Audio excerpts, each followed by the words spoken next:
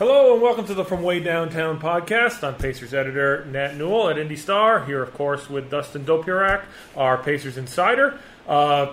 Pacers are a week and a half into training camp. Had their first two exhibition games that were not easily available on TV. Dustin did manage to watch both of them. Thanks to League Pass. I barely survived getting through that process. That's really something. But yeah. Anyway, moving on. And so we're here to do our first sort of in-season podcast.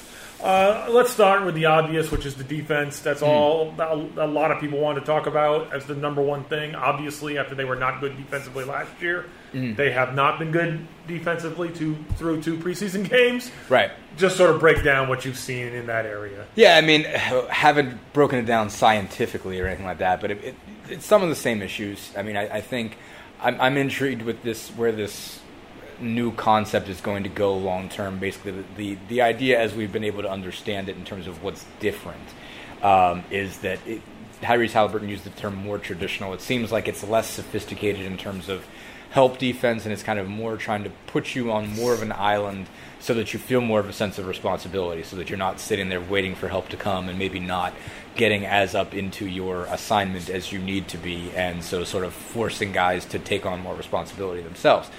I don't know how that's going so far. It's not going well. It's not going great. What we've seen on the court. Not going great. I mean, obviously, it's preseason. It's different. You're not, playing guys full four quarters. They're obviously throwing a lot of the two-way guys in at the end of games. Really put a super young lineup out on the floor for most of the second half against Memphis. Again, the main guys are only playing so much. Andrew Nembhard's been out with a kidney stone. He's one of your best defenders. Turner did not play at all. Turner didn't play at all in the second game. Tyrese Halliburton hasn't played yet. Not that he's a great on-ball defender, but obviously he's able to end a lot of possessions by reading, passing lanes and getting steals and those kinds of things. So all of that being said, they're still not great at stopping the dribble. They're giving up a lot of points in the paint. Particularly Memphis. Obviously, Memphis led the league in points in the paint last year, but they got 78. They averaged 58 a game last year, which was the highest number in the NBA, highest average in the NBA. And 78 is a gaudy, ridiculous, goofy number. It's not great yet. I mean, you're still seeing guys that you're really hoping become better defenders haven't necessarily become better defenders yet. Let's start there with obviously Bennedict Mathurin. There's no doubt about his offensive talent. And he's playing better. I mean, on the offensive end, he's been really good. I mean, it's a lot of the stuff you already saw, but he's hit a couple outside jumpers, which is important. Been fantastic getting to the rim and finishing. Again, that's obviously his major skill set, but he's really good. The defense is something that he's talked about. Rick Carlisle has talked about needing to get better. I don't want. It's 2 games. It's not only just 2 games. It's 2 exhibition games, 2 preseason games. So I don't want to go nuts. But it's all we've got to go on. Right. What have you seen specifically from Mathurin in terms of defense? Yeah, I mean, it hasn't been awful, but it hasn't been great. I mean, like there's one in particular that stands out to me. It kind of just overplayed a pass. I think Whitmore was kind of cutting around the screen at the top of the key.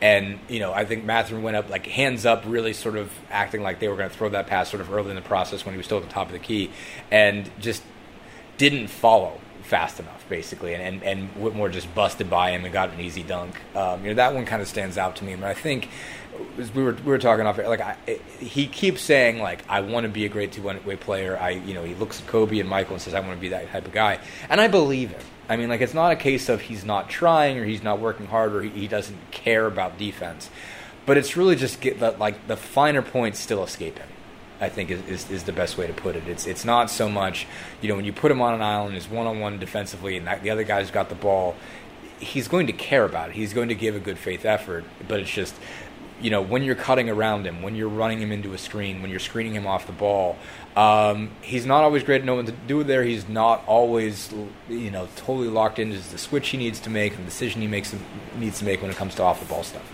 And I think that leads to some easy layups that he ends up giving up, and you're like, okay, Ben, what were you doing there? And so I think it's more of that stuff that stands out, is just understanding the finer points of what his responsibility is.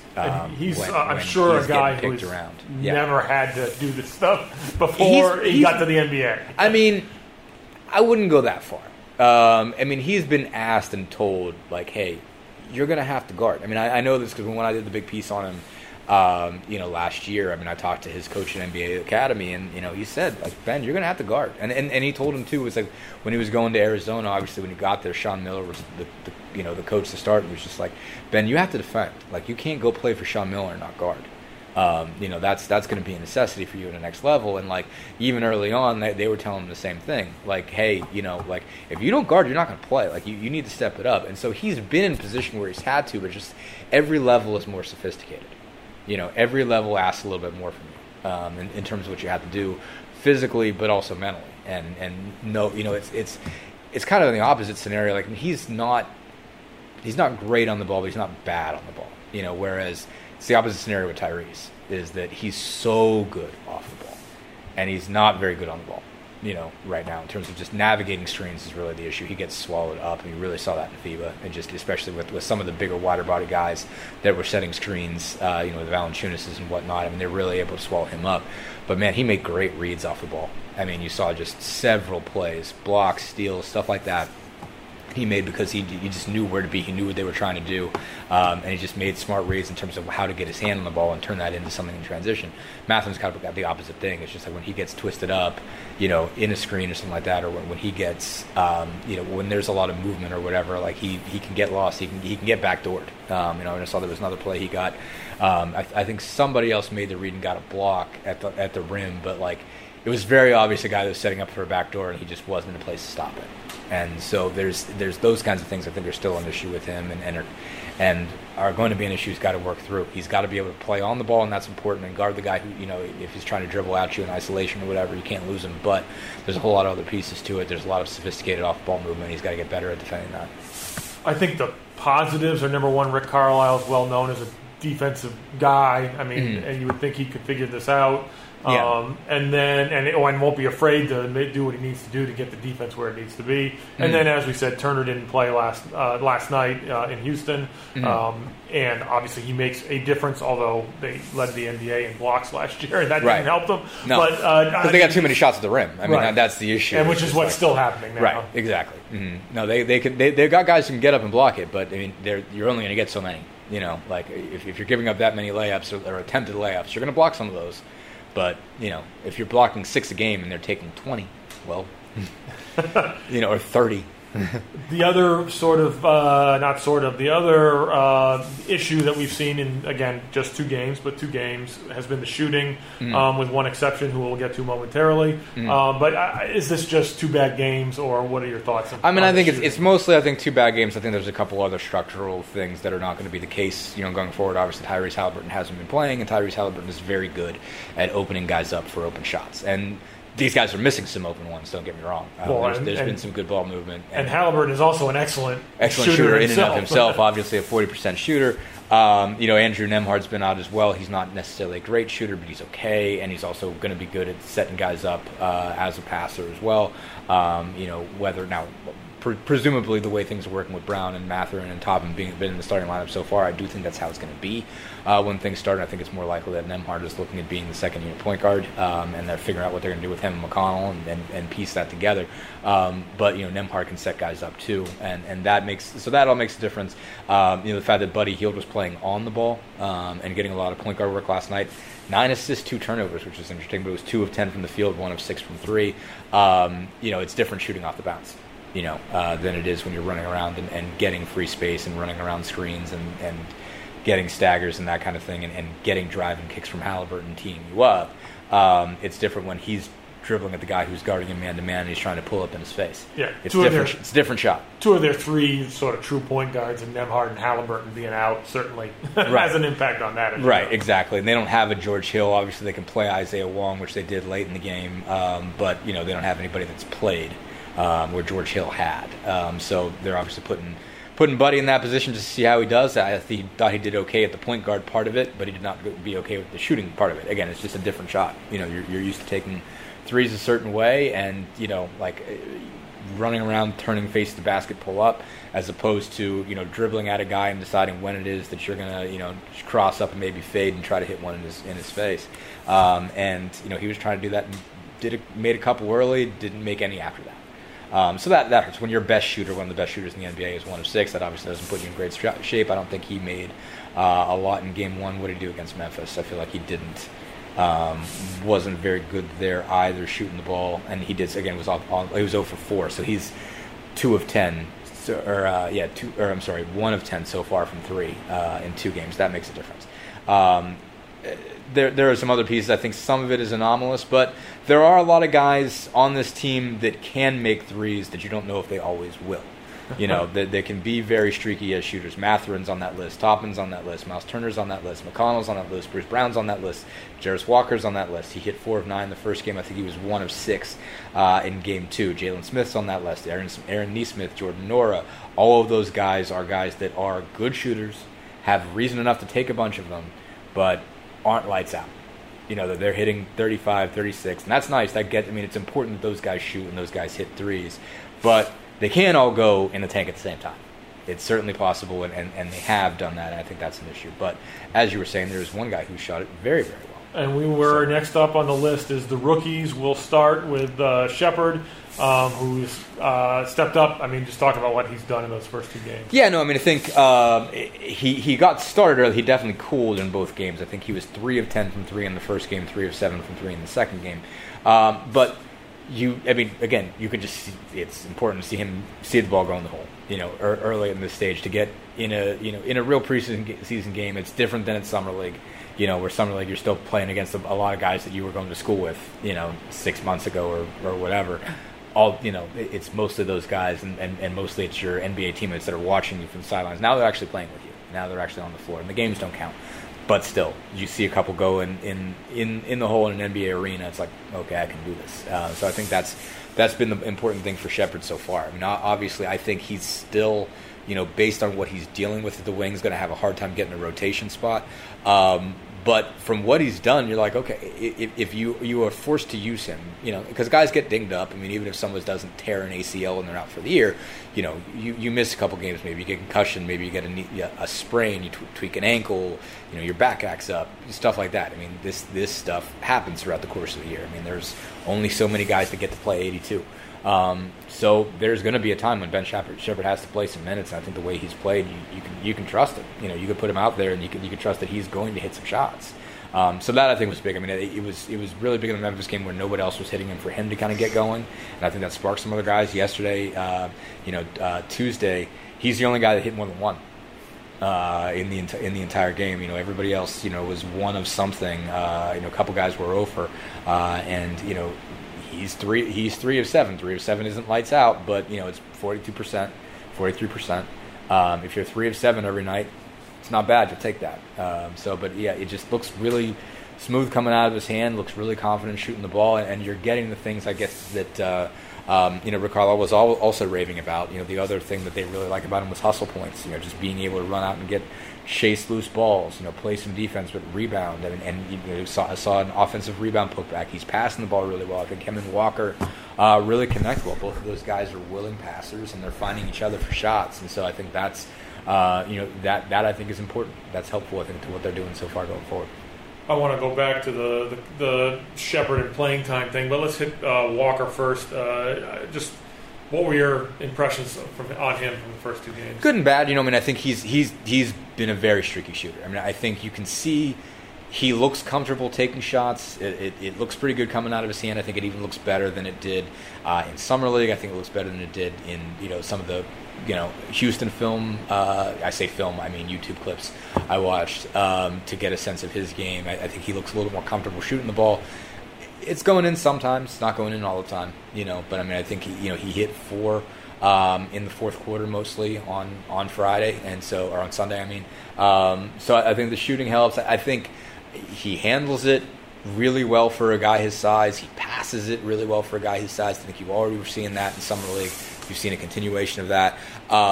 He seems to be defending pretty well. He hasn't done anything that's blown my mind in the first couple games defensively, preseason-wise, but I thought he did a really good job in Summer League. I thought you saw him do some great things on the defensive end there. So it's there. That's why they picked him in the first place.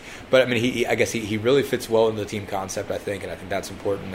He'll presumably be coming off the bench. Maybe he'll be second unit. Maybe he'll be after that, depending on what they do with Nora and how they work him in. I imagine they're going to want to get some minutes out of both guys because they like both guys. I don't think they want to get rid of either one of them. I don't think they want to get rid of Nora. Obviously, Walker's a deeper investment as a lottery pick, but I don't think they want to chase Nora out before they get some more production out of him. So I think there are going to be some split minutes, but I think you can put Walker in any scenario. And trust that he's going to fit it. Like, he's not going to go in and need to be the guy. He's not going to need to be the centerpiece of everything. He's perfectly happy moving the ball to other people, playing within the team concept, finding the shots that are his. What I don't think you see that stands out, I think he can rebound a little bit better.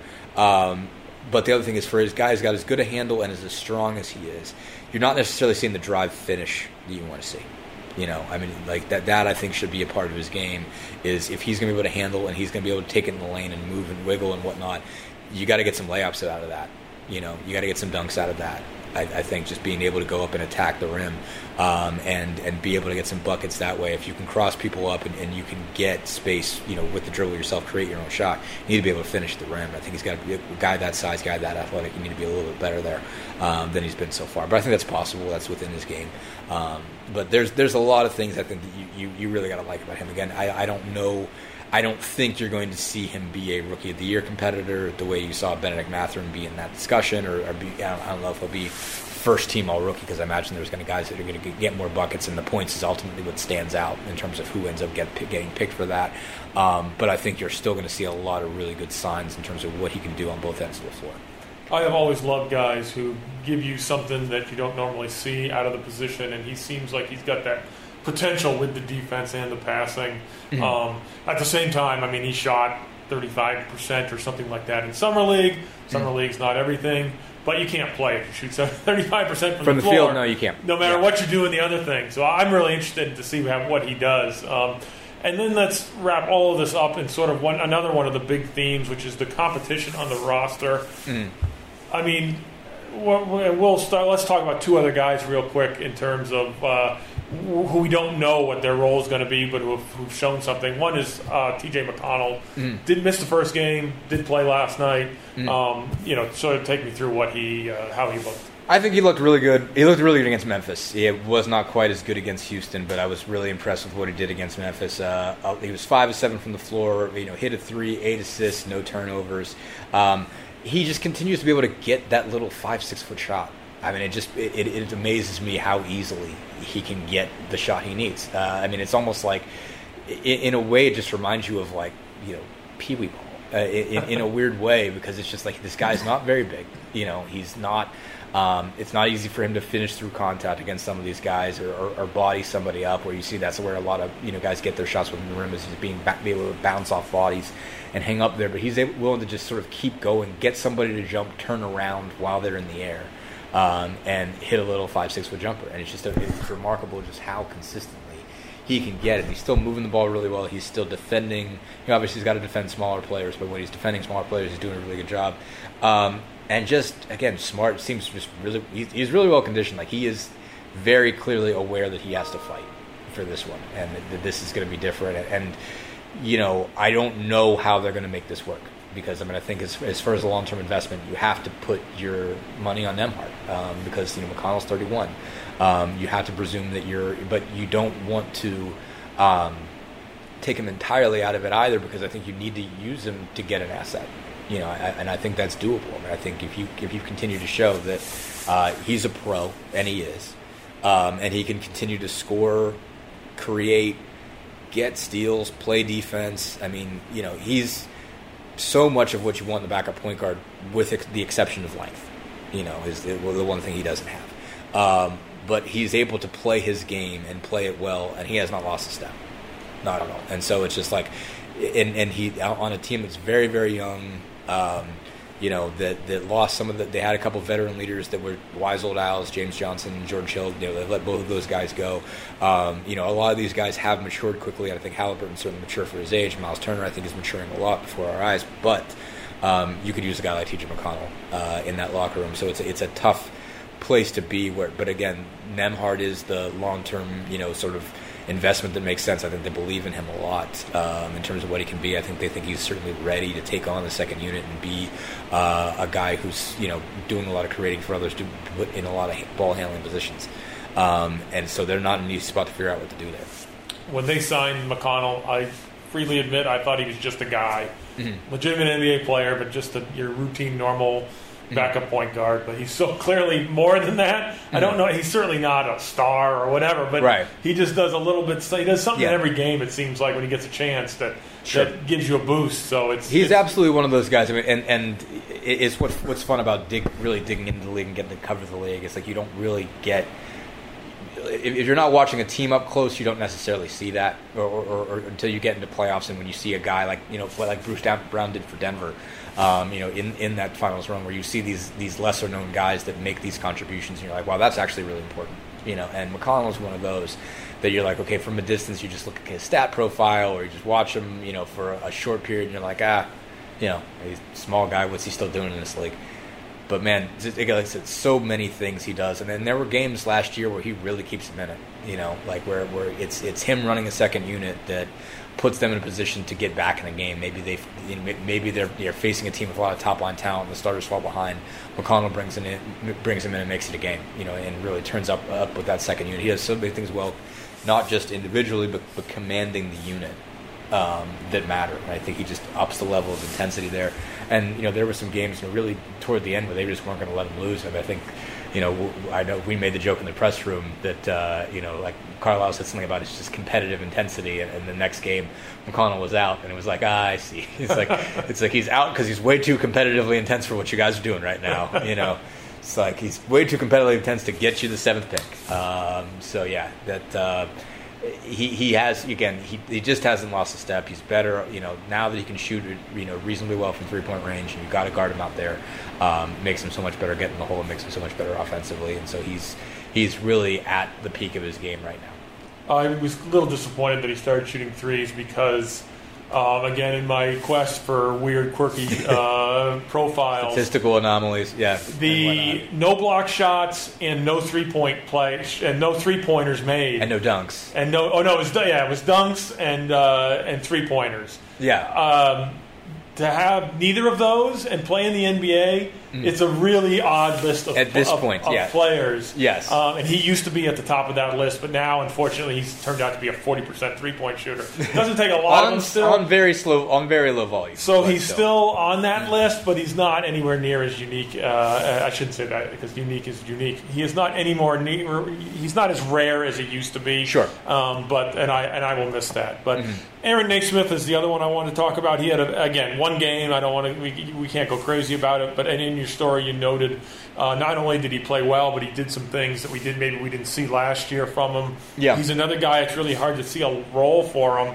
Yeah, you see what he did last night, and how can there not be? Yeah, exactly. I mean, Naismith in particular, I'm very much in the how can there not be standpoint. I mean, honestly, they might, in a way, be competing with each other, in a manner of speaking. Obviously, they're not playing the same position at all, but you could obviously put a lineup on the floor that includes Nembhard, McConnell the 1, Nembhard the 2, Hill the 3, Nora Walker the 4, and one of your centers, and Naismith is the guy who gets left off.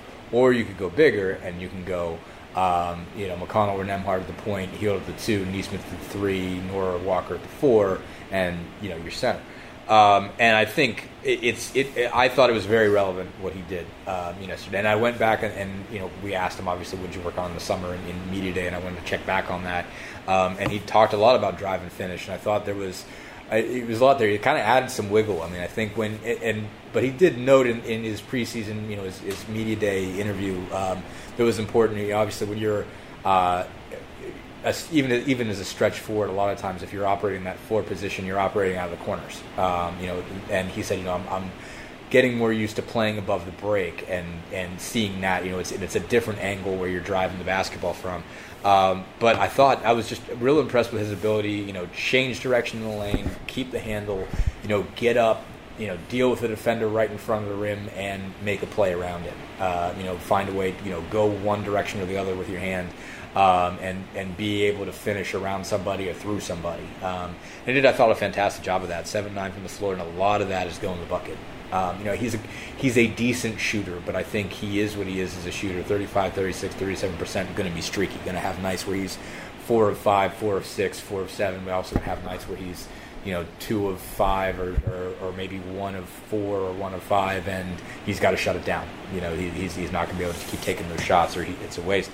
But just again, the body control, the ball control, the handle, it was just at a level that I didn't feel like I didn't see from him last year. He was just operating more like a 2-3 guy as opposed to a stretch 4, and that's relevant. I think if you put him on the floor and he can really score, that changes some things for your second unit. I think he ends up on the second unit because I think they are really heading in that direction of it being Brown, Mather, and Toppin, 2 through 4. But if he's your second unit 3 and he can score and he can defend, that helps. Obviously, if you have to shake the lineup up for whatever reason, if Matherin's so ineffective on defense that you got to move him back, or if somebody gets injured even for a couple games, if you can put him in there and you can trust that he can get his own shot, get his own buckets, be able to go against the set defense in the half court, break it down and get to the rim, that really adds an element. And you kind of forget, he was a real scorer at Vanderbilt. He averaged 23 a game, and he shot it remarkably well, and that's a big reason why. He was just a phenomenal shooter. And obviously, it was kind of a small sample size because he got hurt. But in that sophomore year, and the reason he got picked as high as he was averaging 23. You can't get that if you can't get to the rim, And so that's big. Just his ability to score that way, I think matters. If he can establish himself as a guy who can get you buckets in the half court, that ups his value, and it ups his value going forward. I think he is a guy that they do see a long-term role for, because they love the hustle, they love the defense, they like his ability to get some scrap rebounds. They think they'll be able to rebound better at the 3, where he's not as much of a size disadvantage as he was at the 4.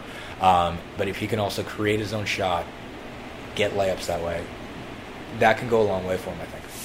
I think we have now had 15 different guys who we've said on this podcast have to play. Obviously, not that many are going to play. Yeah. What are there? Again, we're 2 games in. I don't want to make too big a deal out of it, but it's the one thing it's a thing that really jumps out at you from watching these 2 games. What are some scenarios to deal with that? Do Walker and Toppin not play?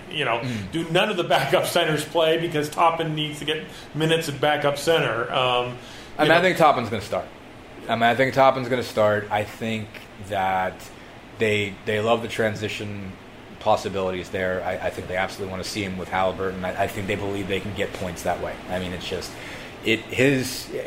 think first bucket of the last 2 games of the first 2 preseason games has been him on a leak out, for a dunk or a layup. So I think they want to see what is possible here for them being able to run. So I think Obi's going to start, and I think the starting lineup they've had out there, sub Halliburton in for McConnell and Turner in for Turner started the first game, but have him out there. I think it's Halliburton, Brown, Matherin, Toppin, Turner. I think that's who they want. I think that's the reason why that's what the starting 5 has been, or what it is shaped like. Again, you presume Halliburton's the starter because they're going to pay him $260 million. But I don't like. So I think Obi's going to start, and you're figuring it out from there. And I think he's going to get his minutes up to 4. So I don't think Obi's going to be an issue. I think they really want him to play. He's going to have to be a liability defensively for them to pull him out. I think they really like what he can run, what he can do on the offensive end that much. So he's going to have to show that he can't guard before he gets pulled out of that job. And then Walker would have to presume that he's much, much better, or Nora would have to just absolutely knock your socks off. Obviously, from an investment standpoint, Nora is the furthest down the list. In an organizational development, Nora was a nice bonus. Nora was like your buddy had to get rid of a couch, to open up some space in his house to open things up, because he needed to get his own new couch. He was just going to put that thing out in the street, and you picked him up. So while the Pacers sort of look at him like a $20 bill they found in their pocket, it's also like it's not something they were invested in. So if Nora can't play, they'll live with it. But he's something nice to have. Walker obviously is a heavy investment. I think they view Toppin as an investment, even though they didn't trade very much for him, even though they only had to get rid of a couple seconds. I think they just really like what he does. Again, he is a lottery pick. They didn't pick him as a lottery pick themselves, but he is one. And obviously for his last year or whatever, you got to pay him lottery pick money, and then you've got to make a decision about whether or not you're going to keep him. But I just think they really like what he can do in transition. I think they really like his capacity. I think they really want to see what he can do in major minutes. So I think he's a star. But from there, yeah, I mean, you just figure it out. I mean, like obviously there's going to be opportunities if you don't make the initial, first and second team. There's probably going to be a time where you're needed. I think McConnell knows that there's going to be a time when he's needed. Nora's a more interesting case. Nora's obviously been stuck at the end of a bench before, and he might find himself really frustrated really fast, which might lead to not great outcomes. So it's going to be interesting to see what they do there. Ben Sheppard, I think they can live with the idea if he's not getting a lot of minutes early. I think Ben can probably live with that too as a rookie. That's probably what he's expecting. That's probably what everybody's expecting. But it's a case of, hey, every once in a while they're going to need you, and every once in a while there's going to be garbage time, and you can take advantage of that. And so you're obviously proving you can trust him at this point. I would think right now that he's probably, in a manner of speaking, 15th in line. But that doesn't mean he can't play. That doesn't mean he can't end up getting some minutes. And obviously at center, it's still a mess. But Jalen Smith looked really good. I thought, especially late. And it's been odd because he's only gotten in the second half. So I think some of that is from a competition standpoint from the second half against Memphis, when Memphis was at the end of their bench and the Pacers were at the end of their bench. But he did play a lot of the second half. Had some minutes against starters and second unit guys. And I just thought he looked real good in the third quarter yesterday. I mean, he just kept getting these easy post-ups and looked real good, just getting to a hook shot, just really looked really smooth in there. But you still have the other issues with the other guys. I mean, Tice didn't play in the first game, was limited in the second game. Obviously, also, I mean, he did everyone the good fortune of getting Dylan Brooks kicked out. He had to take one for the team there in the most real of ways. So, I mean, Tice can play. And he's coming off of really good contributions to that German team. And Jackson still got that athleticism. It's tough to give up on. There's the ability to get up and finish a lob and everything like that. He hasn't been particularly effective in the first couple games, had some foul trouble and whatnot, but I think he can. He's just a hard guy to give up on because you've seen his best flashes when he can really get up and dunk and rebound and block shots, and so he's just a hard guy to give up on. I just think they're going to at some point have to say, Jalen Smith is the guy. I'm not saying that that's who they end up on, but they're going to say X is the guy, right? And we just can't worry about this other stuff. Yeah. But you're really picking the guy you're willing to lose because you probably still need two. You got to have two on the roster, right? Absolutely. And so you got to determine the direction you want to go there. Is it about picking between the two young guys so you kind of know who you're moving forward with, and you have Tice there for the emergency scenarios, or do you need to go with the two young guys, keep letting them play it out, and let Tice go? And that probably ends up being determined by who's your trade partner. What does somebody else want? But it is an interesting scenario to say, okay, what you probably need two of these three to stick around. Who's the guy that you want to lose? And and it's going to be, is someone going to offer them something for Tice? And then Jackson is clearly he's got, not that Smith doesn't have potential because he can shoot, or at times has shown that he can shoot, but I think at some point you're just going to have to bite the bullet and say, we can't worry about this anymore. Yeah. We got to lose this guy, and if he goes on and I don't think anyone's going to be a star somewhere else, but if he ends up being a good player, good rotation player somewhere else, we're just going to have to live with that. Yeah, and it drives you crazy because they give you two different things in very similar bodies.